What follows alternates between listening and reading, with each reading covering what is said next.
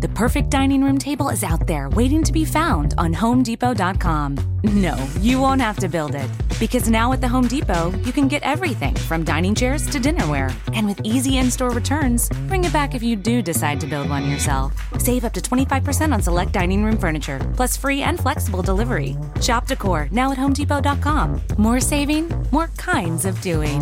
Valid on select items online only, free delivery on select items $45 or more. Visit HomeDepot.com for more information.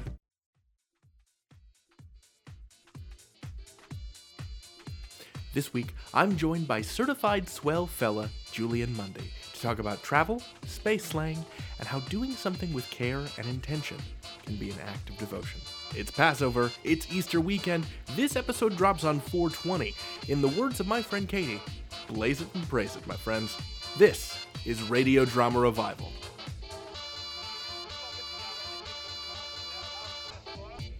Hey folks, welcome to Radio Drama Revival, the podcast that showcases the diversity and vitality of modern audio fiction. I'm your host, David Reinstrom.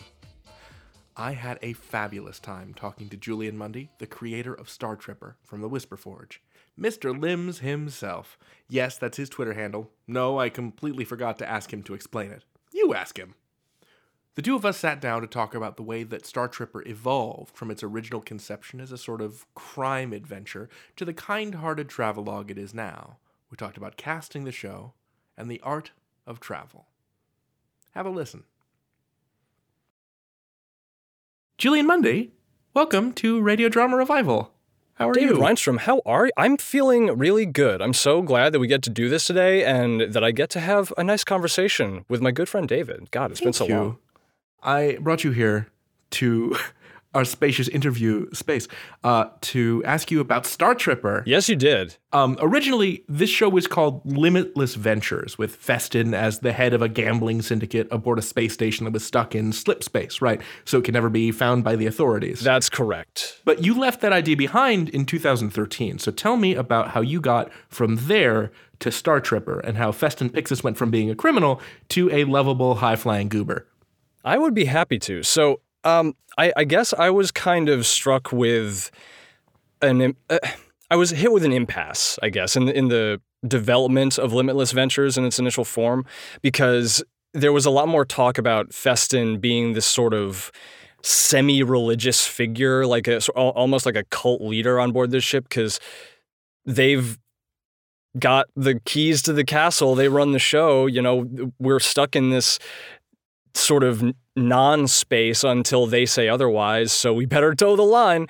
And there was just a lot of weird lore that I would have to come up with in addition to all of this other sort of action episode to episode, and it felt very ungainly and sort of shambling, and when I got down to actually writing out an episode outline, it was not comfortable or smooth in the way that pretty much every single procedure that I've gone through for Star Tripper has been, from the initial outline to working on the edits on the Arbor Day special with Alexander Danner. Like, in fact, that last part might be the quickest turnaround from first draft to final draft I think I've ever seen. It was maybe 2 weeks.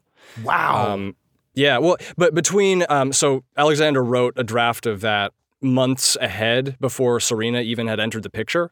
So then I had asked him to kind of add her in later, and then he turned around in like 2 weeks. It was magical. Oh, she slots in so perfectly. It was crazy. I've never seen the kind of delicate scene work that he pulled off, and like I didn't even remember what the previous drafts had looked like, honestly. It had been that long. I can't imagine the fight with the Bunyan working without Serena. No, and like I don't even remember the flow of it, honestly. Like Serena is such a fixture now in my mind of this show, and I hope that that's becoming more true of the fans as well. Fans, I hope that's becoming more true of the people listening as well. Just the connection for Serena is growing more. But going back to your original question, how did we get from this like semi-divine crime boss to the Eternal Tourist? The Eternal Tourist came about when. So I kind of brought my concerns about this thing feeling like it was just too much of a weird patchwork for me to go anywhere with. And I think I must have been talking to Daniel Manning of Ars Paradoxica and other Whisperforge projects, and he basically just sort of hit me with just simplify, take stuff out until you're happy with what you've got. And that was a good step in that direction. And I also owe Dan a lot for coming up with the final title of the show, which, Star Tripper was a thing Star he just Tripper threw out was there. One of theirs? Yeah. That was one of his, and I was just sort of casting around on our group chat for like, hey guys, I'm just sort of drawing a blank for what to call my show in its new form. And Dan was like, oh, well, it's about this sort of road trip, right? And just call it Star Tripper with 2 exclamation points. And that was in his initial pitch, and at no point did I change anything about it. It was like, it just sat there on the screen, and I was like, yeah, that looks great. That looks fun to read, and it kind of draws the eye immediately. Dan's they, them now, right? I believe so. I would need to check in about that then. Okay. So Daniel uses he, they. He, they? Oh, thank you. He, they? Cool. It is he, they. Thank you, Misha. But yeah, so it's just been this sort of process from 2013 to the initial episodes of Star Tripper going out has been this process of streamlining, taking things out, and really just bringing it all down to the Festin level. And when I kind of thought about, well, what did I want to convey with the Festin character initially, what I came back to was the idea of this person who is fascinated with all the possibilities that the universe has to offer, but specifically about how to make money and how to like get ahead and really kind of like screw people in certain cases. But this new Festin is entirely on the other side of the spectrum, I think, where he's interested in what people are into because he has had such a long time removed from the rest of the universe, and it's all just sort of been in black and white for him. So for something that sticks with me, just a piece of wisdom, like interested people are interesting because they're actively listening to you and wanting to keep the conversation going. So for Festin to be an active listener and not just sort of a figure in an ivory tower really kind of helps the show move along, and for me to make choices as a creator. Yeah, so I think that's sort of where it all boils down to, is just a lot of like distillation over a few years. Cool. So you've been very open about the various animated shows and video games that inspired Star Tripper. Yes. Like Outlaw Star, Trigun, Futurama, obviously say nothing of like Hitchhiker's Guide, but tell me about Stephen Fry. You alluded to Stephen Fry's travel documentaries on Twitter when folks were doing the My Podcast recipe hashtag. That's right, yeah. What is it about Stephen Fry's approach to new places that appealed to you? Well, Stephen Fry has always been on my radar since I was a young kid, watching things like Blackadder and Fry and Laurie, and he was just this, I always saw him as whatever character he was cast as, he's a very warm presence, and he's got this lovely deep baritone, and whatever voice he's doing, it's funny, but he's always kind of nice to be in the room with, and when he started doing his Stephen Fry Abroad miniseries, that was just an excuse for him to sort of bring his most genuine Stephen Fry sort of self to various places all over the world. And there's there's one famous clip from that series where I think a cameraman gets approached by this indigenous parrot to the Amazon called a kakapo, which is this in New Zealand. Yes, in New Zealand. And it's this like almost like football-sized bright green parrot that doesn't fly so good from what I understand, but it's a really horny parrot, and it just wants to hang out with this cameraman and be his friend. And Stephen Fry is just sort of like just fawning over this thing, just refusing to leave, and it's being very affectionate. And he's just like, oh, look at him, and enjoying the experience of something completely new and unexpected that is just happening to an unfortunate member of his staff that he'll have to give a bonus to at the end of the episode. I think it was his co-presenter, wasn't it? It might have been. I just remember the guy holding a camera and looking very embarrassed as this thing just like goes to town on his shoulder. You've been shagged by a rare parrot, I think is the... Right. Such a good quote. So I just love seeing those moments come from an unscripted show, and the moments of genuine warmth and surprise coming through. And, you know, the happy accidents in any piece of media are a lot of the time what we remember most, whether they're good or bad. Sometimes the bloopers are just as good as the main content. But you know, when you get episodes like number 11, which is Festin on this kind of rainforesty planet, and he's getting hounded by what sounds like goat panda penguins. And, you know, moments like that, I just, that's definitely Stephen Fry coming through. And the travelogue aspect of it, and Stephen Fry being also a very good active listener is, I think, some of the DNA that comes through there. That's wonderful. Yeah. So in my own life, I try to be an active listener. I don't always succeed, and I'm constantly worried that I'm talking too much, even on this podcast where you asked me to talk about myself and my show. No, you're doing great, baby. But yeah, no, that's just sort of naturally where I fall into. Like, interested people are interesting, and I find Stephen Fry so interesting because he is always looking at you in this way that he is just taking in as much as he can. I really like that. Yeah. And so you tried to build in that approach for Festin. Yeah, just the idea that whatever he's doing, it's out of a genuine desire to expand his sort of experience base and to take in new things in a way that isn't mean-spirited, but also if stuff goes a little wrong in the process, what are you going to do? That's life. You know, this is the crazy universe, and I can only control so much. Sure. So I loved Festin from the moment he purchased the Star Tripper, but I think the moment that I felt like truly annihilated by Ian McEwan's performance is in Ready to Launch, when Festin is handed a glass of pure stimulant in the form of Daxi cleansing, very extremely lime fusion. Yes. How did you know that Ian was the guy for the job? Well, I had a lot of moments where I would just sort of nod my head and really just say, like, I have no notes, or I would have to just sort of stifle a laugh with Misha. You know, I was looking at Misha the whole time, just we looking at each other and just hands over our mouths, trying not to ruin a very, very good take with our idiot voices coming through. But like things like Festin's roll down the hill in that episode actually came a little earlier in that recording session, but we would ask Ian, okay, now you're doing the roll down the hill, just, you know, feel the efforts, sell it, and then we hear actual thumping on the walls of the booth. So I'm sitting where he was on that day, and I can see where he would have just sort of thrown himself around these little walls, because I'm in a tight sort of corner here, but we would just hear thump, thump, thump, thump, thump, thump, thump, thump, thump, and he's like, well, that's how he's going to do it. It works.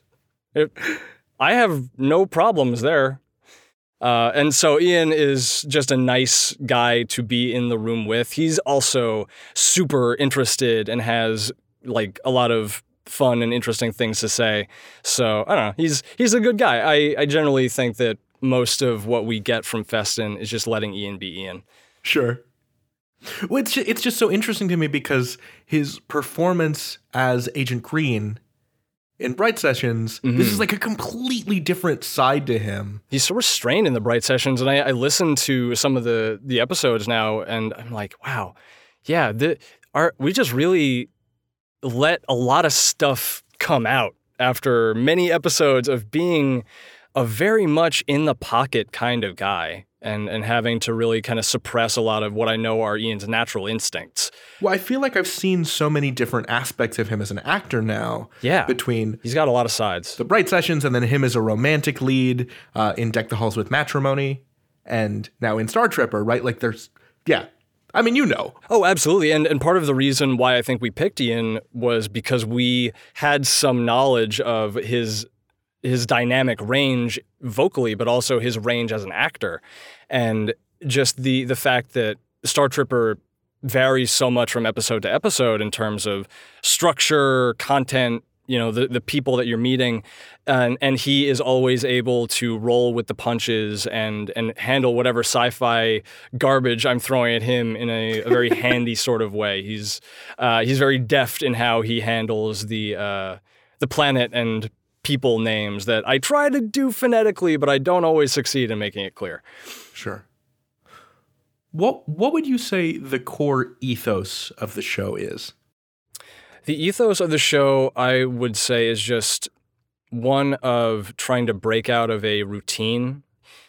I know that the sort of person I am, I'm always hungry for something new, for a new experience, but for various reasons, you have to stay where you are most of the time and do the same routine most of the time. So I kind of view this show as a way for people to get something unexpected in their daily lives that they don't really have an expectation of. They can't really feel as though, okay, where's the next good turn coming from? Because, that's just life, right? But if there's a show that is dependable in terms of quality, but also is constantly changing its stance in terms of content or in terms of the kind of stories that we're telling, I think that can only be a good thing. And, not losing focus of wanting to experience something new in a completely genuine way. To me, I read Feston as a very particular kind of fantasy, right? He's a man who can go absolutely anywhere, make friends with anyone, entice people into bed with like the sheer charismatic power of his podcast alone, right? I mean, that one's a fluke, though. Like, let's be real. That is not a replicatable situation, I think, in 99.9% of cases. Sure. But I just, for that moment specifically, I wanted to kind of inject a little bit more of, I don't know. This is a show not just for kids, I think. Is that just because Ripple has like a belt notching thing that she does? Maybe that might just be part of their thing. But I think, they're down for as a good a time as Feston is, and I think that Ripple sees a kindred spirit in Feston. Gotcha. But I'm sorry, you were asking another question. Oh, what does this fantasy represent for you? I mean, you were just talking about that, right? Yeah, and it is kind of something that is a part of my life in that I was originally, I'm sort of a New York transplant to the West Coast as of the last 4 years or so, and I got very used to sort of the certain sights and sounds of where I grew up. And I also had the opportunity, on the other hand, to travel to Japan, to London when I was very young, Japan a couple times, and then I studied abroad for a semester in Prague. So I've had a taste of the kind of experiences that are out there beyond where my, wake up, go to bed sort of cycle would be. And I'm always hungry for that, and I would love to travel to more countries and go back to some of the others that I've been to. And so, yeah, there is definitely some wish fulfillment and some self-insertion, I guess, into the Feston character just because I get to inject some of my own enthusiasm for the new experiences and for the sensations of travel that he does without, in my own life having, necessarily the means to do that. Well, I feel like to expand it out beyond just you and self-insertion, the Feston fantasy to me speaks of like a desire to be loved and appreciated in a time when everything is like really horrendous, right? And Americans have a bad reputation abroad because of how crappy our president is, and it feels like the planet is collapsing around us. And wouldn't it just be nice if you could just go somewhere and befriend someone on the sheer power of your charisma and like have a little piece of home with you wherever you were? Yeah, share something with someone, they share something with you, and it doesn't necessarily have to be the most meaningful relationship in the world, but I've certainly had moments, just little one-off encounters on the street where I had maybe a 5 to 10 minute conversation with a random person, and I can still recall the topics that we talked about. And I, like many of our listeners, probably have been feeling the strain of a world where our technology is, more advanced than ever. We're finding new utilities for it every day, but also we're falling behind the curve of how we fall into the picture. And the sort of empathetic technologies are not being leveraged that way. So social media, in a lot of ways, makes people feel isolated if they don't feel as though they are engaged or participating. And it compounds certain problems. And for me, myself, I walked away from Facebook for a number of years because I was having some health issues and some personal things going on, and I just couldn't really make it, much beyond my house for a little while. And I would see people living their lives, and that was just not good for mental health. So I just wanted to put out something that was mine, that had come from me, but then also would enable people to kind of feel like they could trust other people again. Mm-hmm. Imagining a world where we can trust each other and do something for each other without looking for an angle. And, even in the world of Star Tripper, that doesn't always come to pass, because we have Kozak McClee in episode 10, who just completely pulls a fast one on Festin because he is prone to trusting people. And even when he gets kind of a weird vibe, he's like, oh, he'll probably be fine. He can't hurt anything. He has to deal with the consequences of maybe making a miscalculation. So I think that the Star Tripper universe is one that we don't want to divorce from reality, but we want to present an alternative that maybe we can shoot for. That's kind of been my vague goal in doing all this.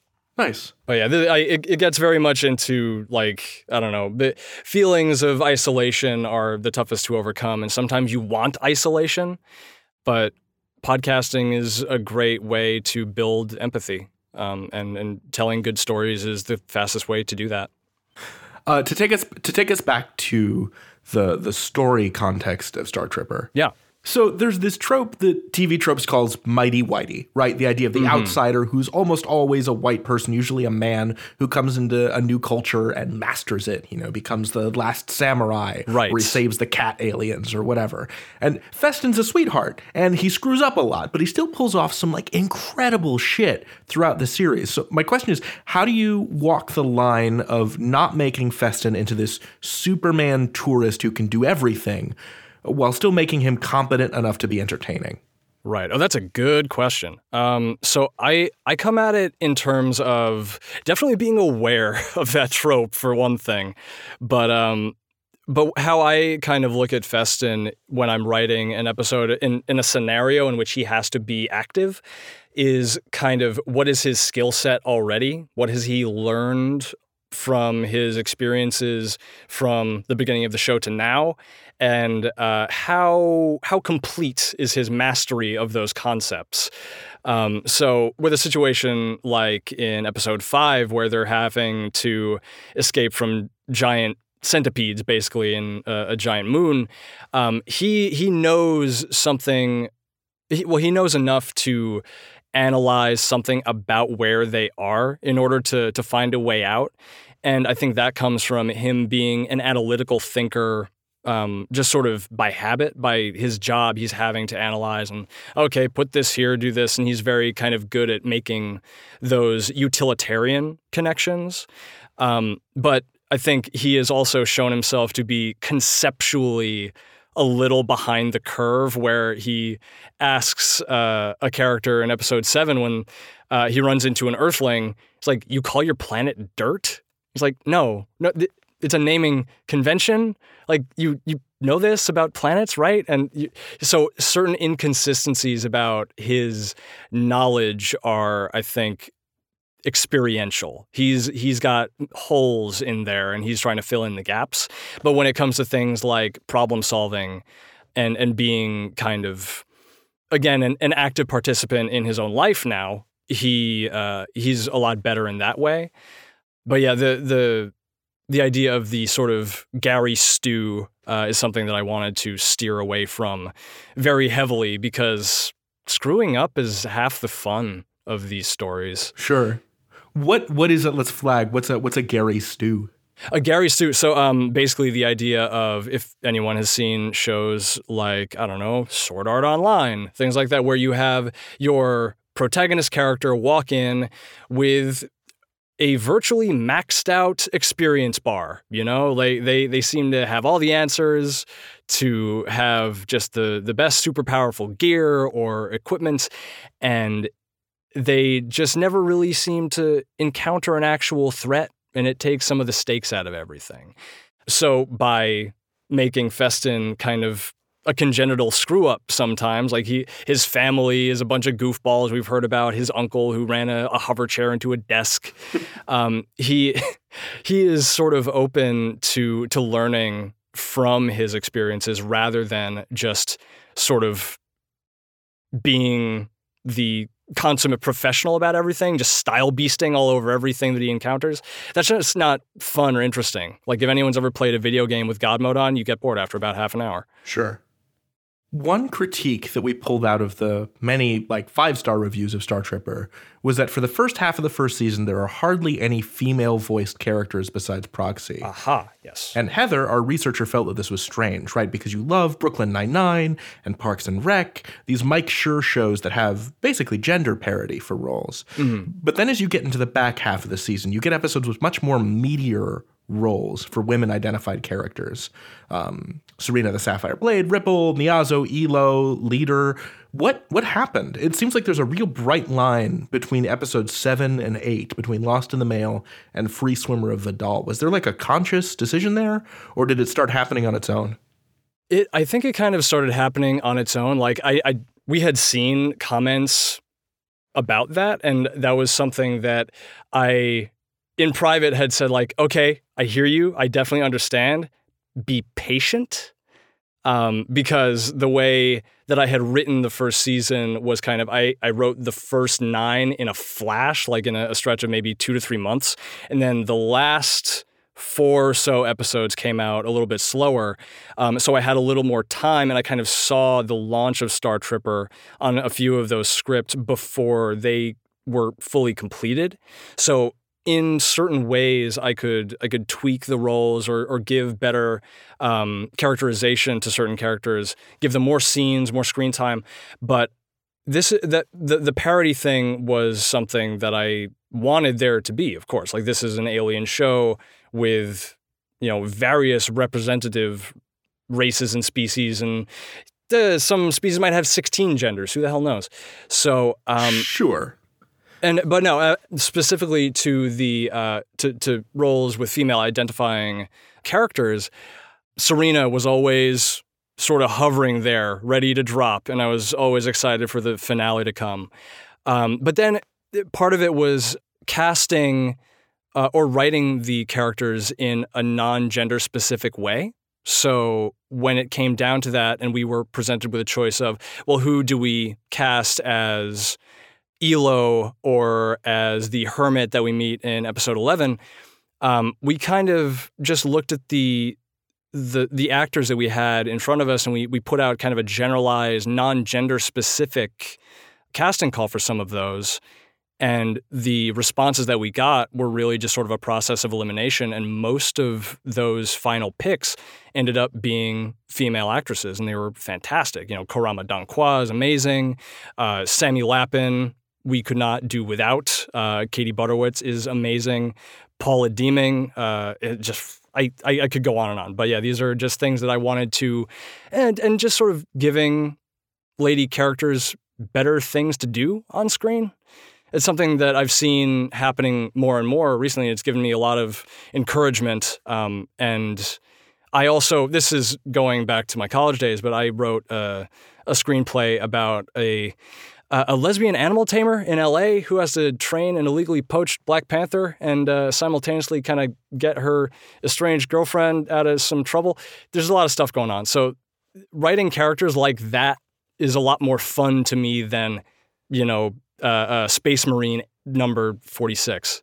Sure. And yeah, I guess just looking for new and novel ways to characterize was maybe a side effect of that became, we have more female identifying roles. I'm glad you folded that critique in then. Mm-hmm. Absolutely. And that is a thing that we always are keeping our ear to the ground, but we also believe very heavily in the kind of story that we're telling in the way that we're telling it.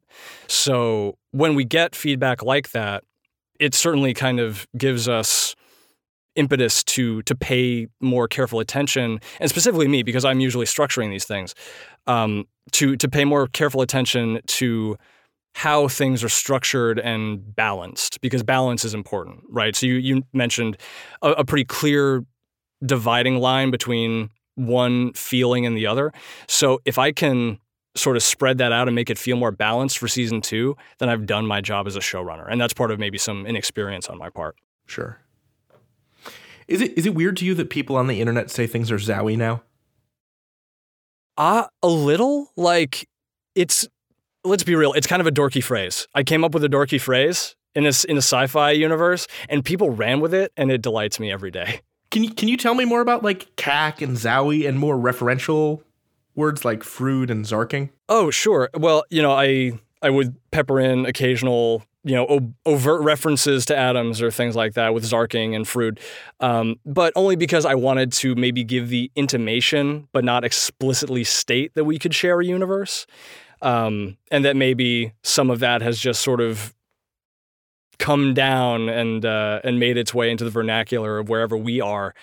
But with CAC and Zowie, I'd seen these sort of trajectories of shows like Battlestar Galactica and how they use the same expletive for every situation. And that's a little weird. It's a little weird that they apply that to every single conversation that they have. So, number one, giving alternatives to our characters is important because one curse word, really? That's I don't know. What a benighted vocabulary. Right, or something more directly lore related, like Sephrazai, as a thing of like Jesus Christ.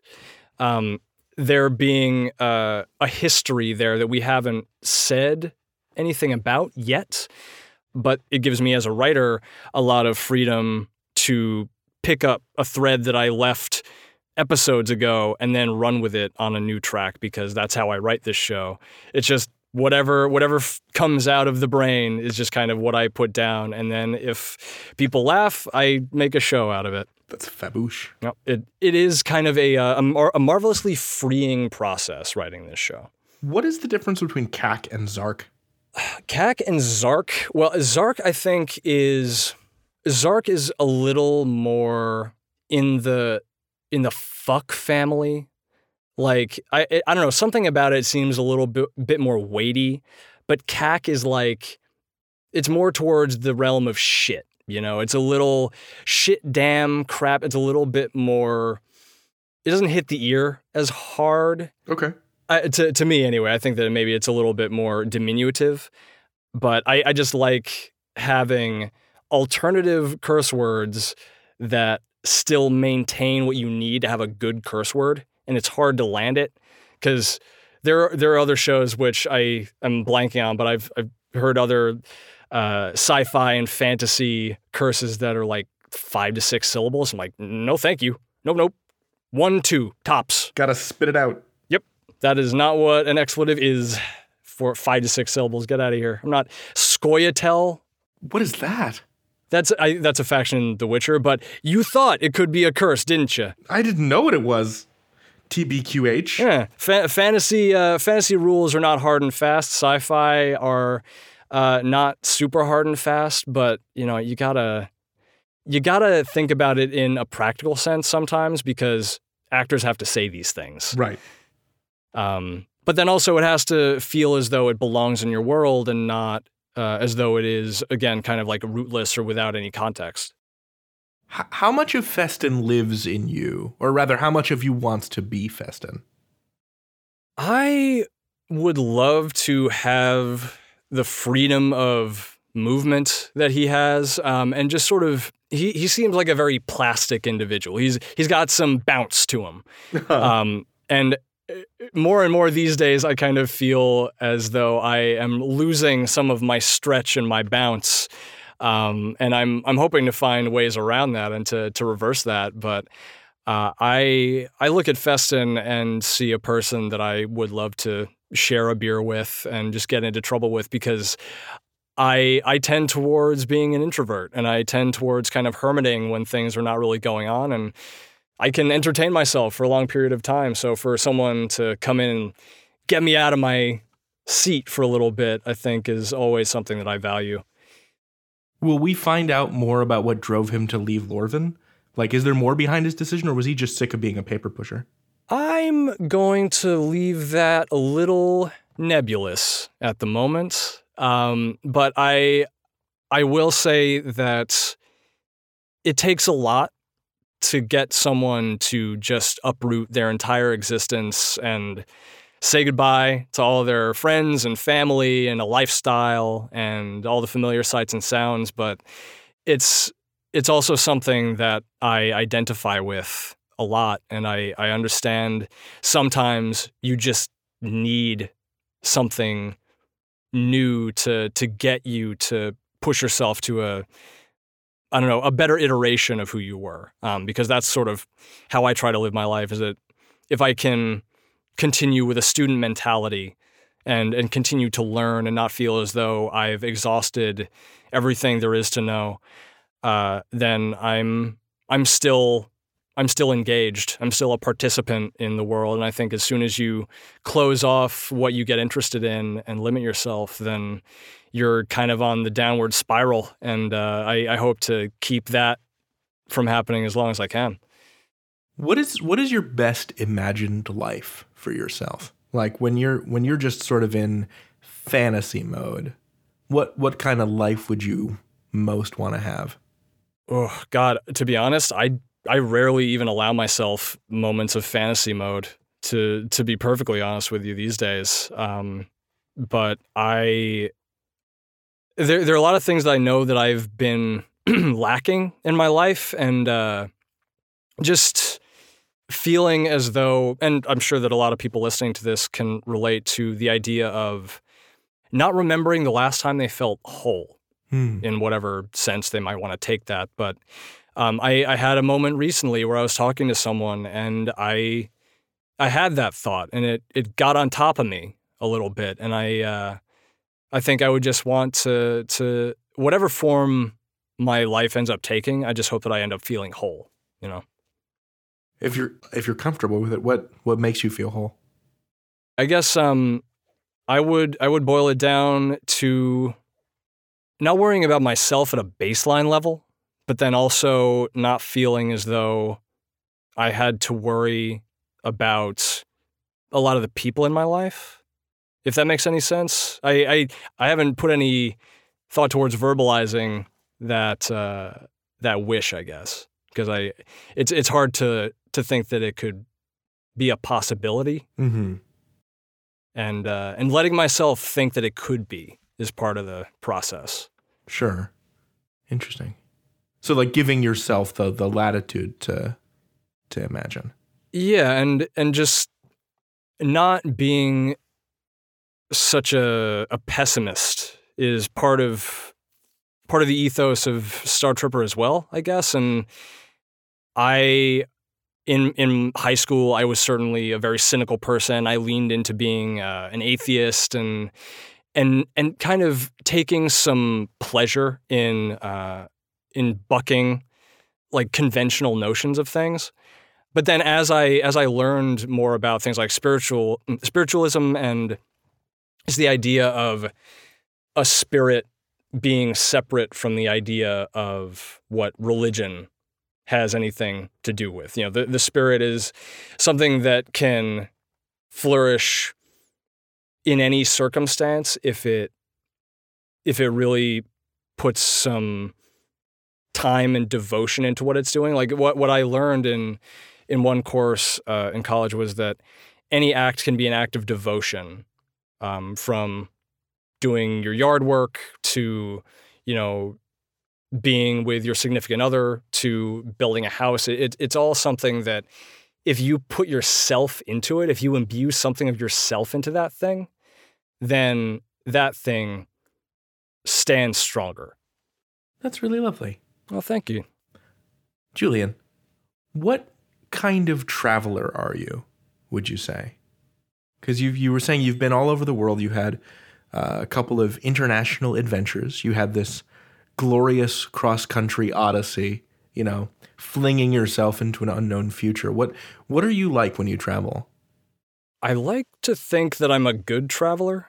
Yeah, what does that mean for you? Right, and like Stephen Fry that I mentioned, number one, just being interested, not staying nose down in a guidebook or in my phone or in a map or anything like that, and really paying attention to where I am and how people navigate their space, because you learn much more about a space by how other people live within it than you ever will from looking at a set of statistics.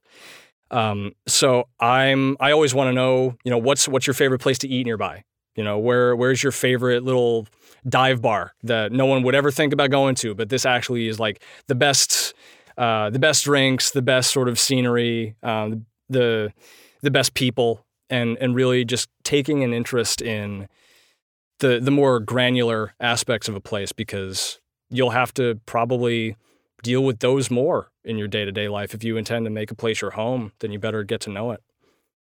So I try to do that wherever I can, and really, of course, being respectful to whatever culture or place that you're in, that's basic stuff, but not just going through the motions to avoid looking bad, but to actually internalize something about what you're doing. So a good example would be when I was in Japan the second time, I got to go as kind of an assistant to my dad, a sort of like unpaid intern, but we went to a bunch of different museums all over the islands to see their storage facilities so that Vassar could send some paintings over there for a show. And I got to go to various cities all over Japan, and I saw every kind of cut that you might get of Japan, including one that looked kind of like Miami. Like Miyazaki looks very sort of like Miami back in the 80s. It's a strange place. Just because of like how the economic boom happened and then left that place behind. Where is Miyazaki in Japan? Miyazaki, I believe, is more towards the south of the islands, but don't quote me on that. It's been a little while. But it is kind of the most starkly of a period than I think anywhere else I've seen in Japan, because like you have the more rural communities that still have the ancient houses, hundreds, if not thousands of years old, some of them.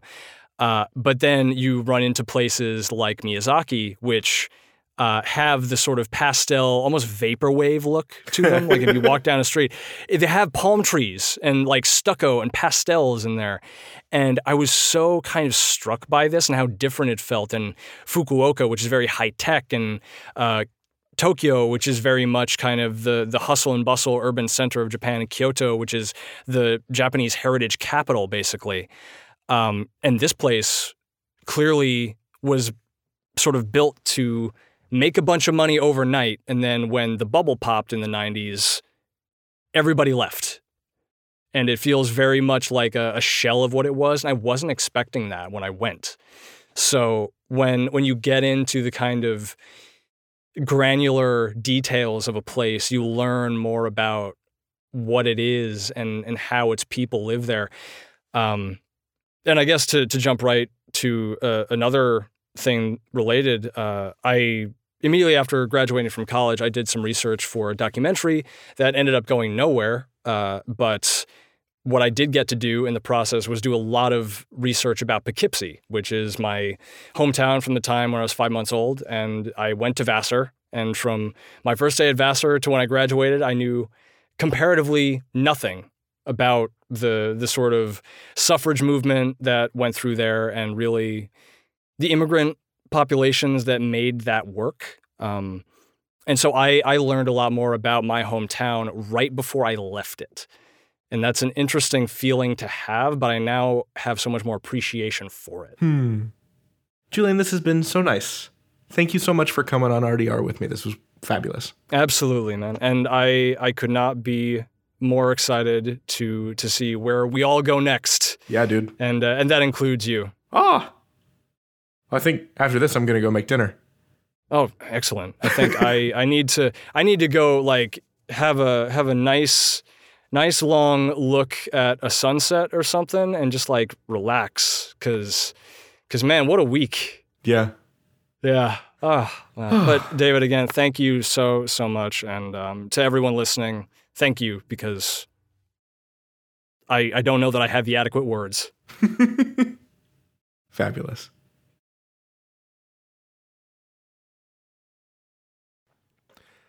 Thanks, Julian.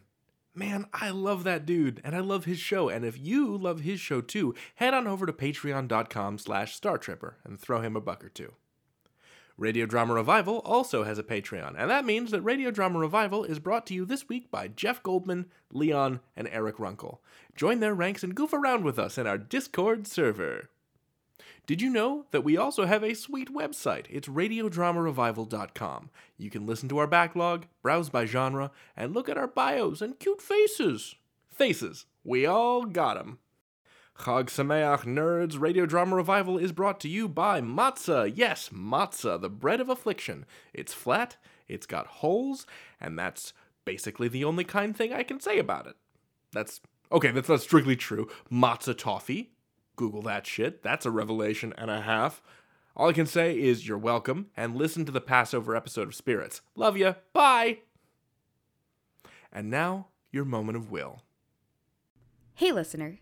Last week, I asked you which sci-fi piece of media spawned its own mathematic, algorithm, and theorem. The answer is Futurama. On Futurama's writing staff, there were several PhD candidates and PhD holders, including Ken Keeler, who holds a PhD in applied mathematics. The episode that they did this for is a season 6 episode called The Prisoner of Benda, and it was all about body swaps. And the theorem proves that regardless of how many swaps there are between minds and bodies, they can all be restored to their original bodies using only 2 extra people. Now, I don't know how this worked. I watched the episode. I don't have a PhD in math. I have a bachelor's in English Ed, and I'm pursuing a master's in English. So I recommend that you just watch the episode. It is fine. Not one of their best, but it's something, and it did a mathy thing. So the answer is Futurama. And hey, that joke that you told in the middle of a conversation and you got kind of talked over and people didn't really seem to notice it, it was super funny. Like, way underrated. I laughed really hard. Miss Williams, what time is it? It's 7:18. I said, Miss Williams, what time is it? Credits time. Hell yeah, it's credits time. Our theme music is Danger Diggy Doo by DJ Stranger Danger. You can find his music on SoundCloud. Our line producer is Will Williams. Our interviews producer is Eli McElveen. Our associate producer is Sean Howard. Our researcher is Heather Cohen. Our submissions editor is Elena Fernandez-Collins. Our social media manager is James Oliva. Our executive producer is Fred Greenhalgh. I'm your host, David Reinstrom, and this has been Radio Drama Revival. All storytellers welcome.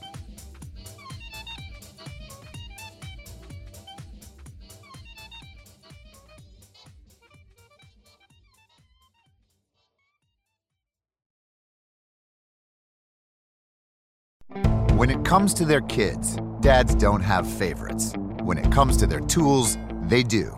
And the Home Depot has every one of them. Top brands like Makita and DeWalt. Exclusive brands like Ryobi, Husky, and Rigid.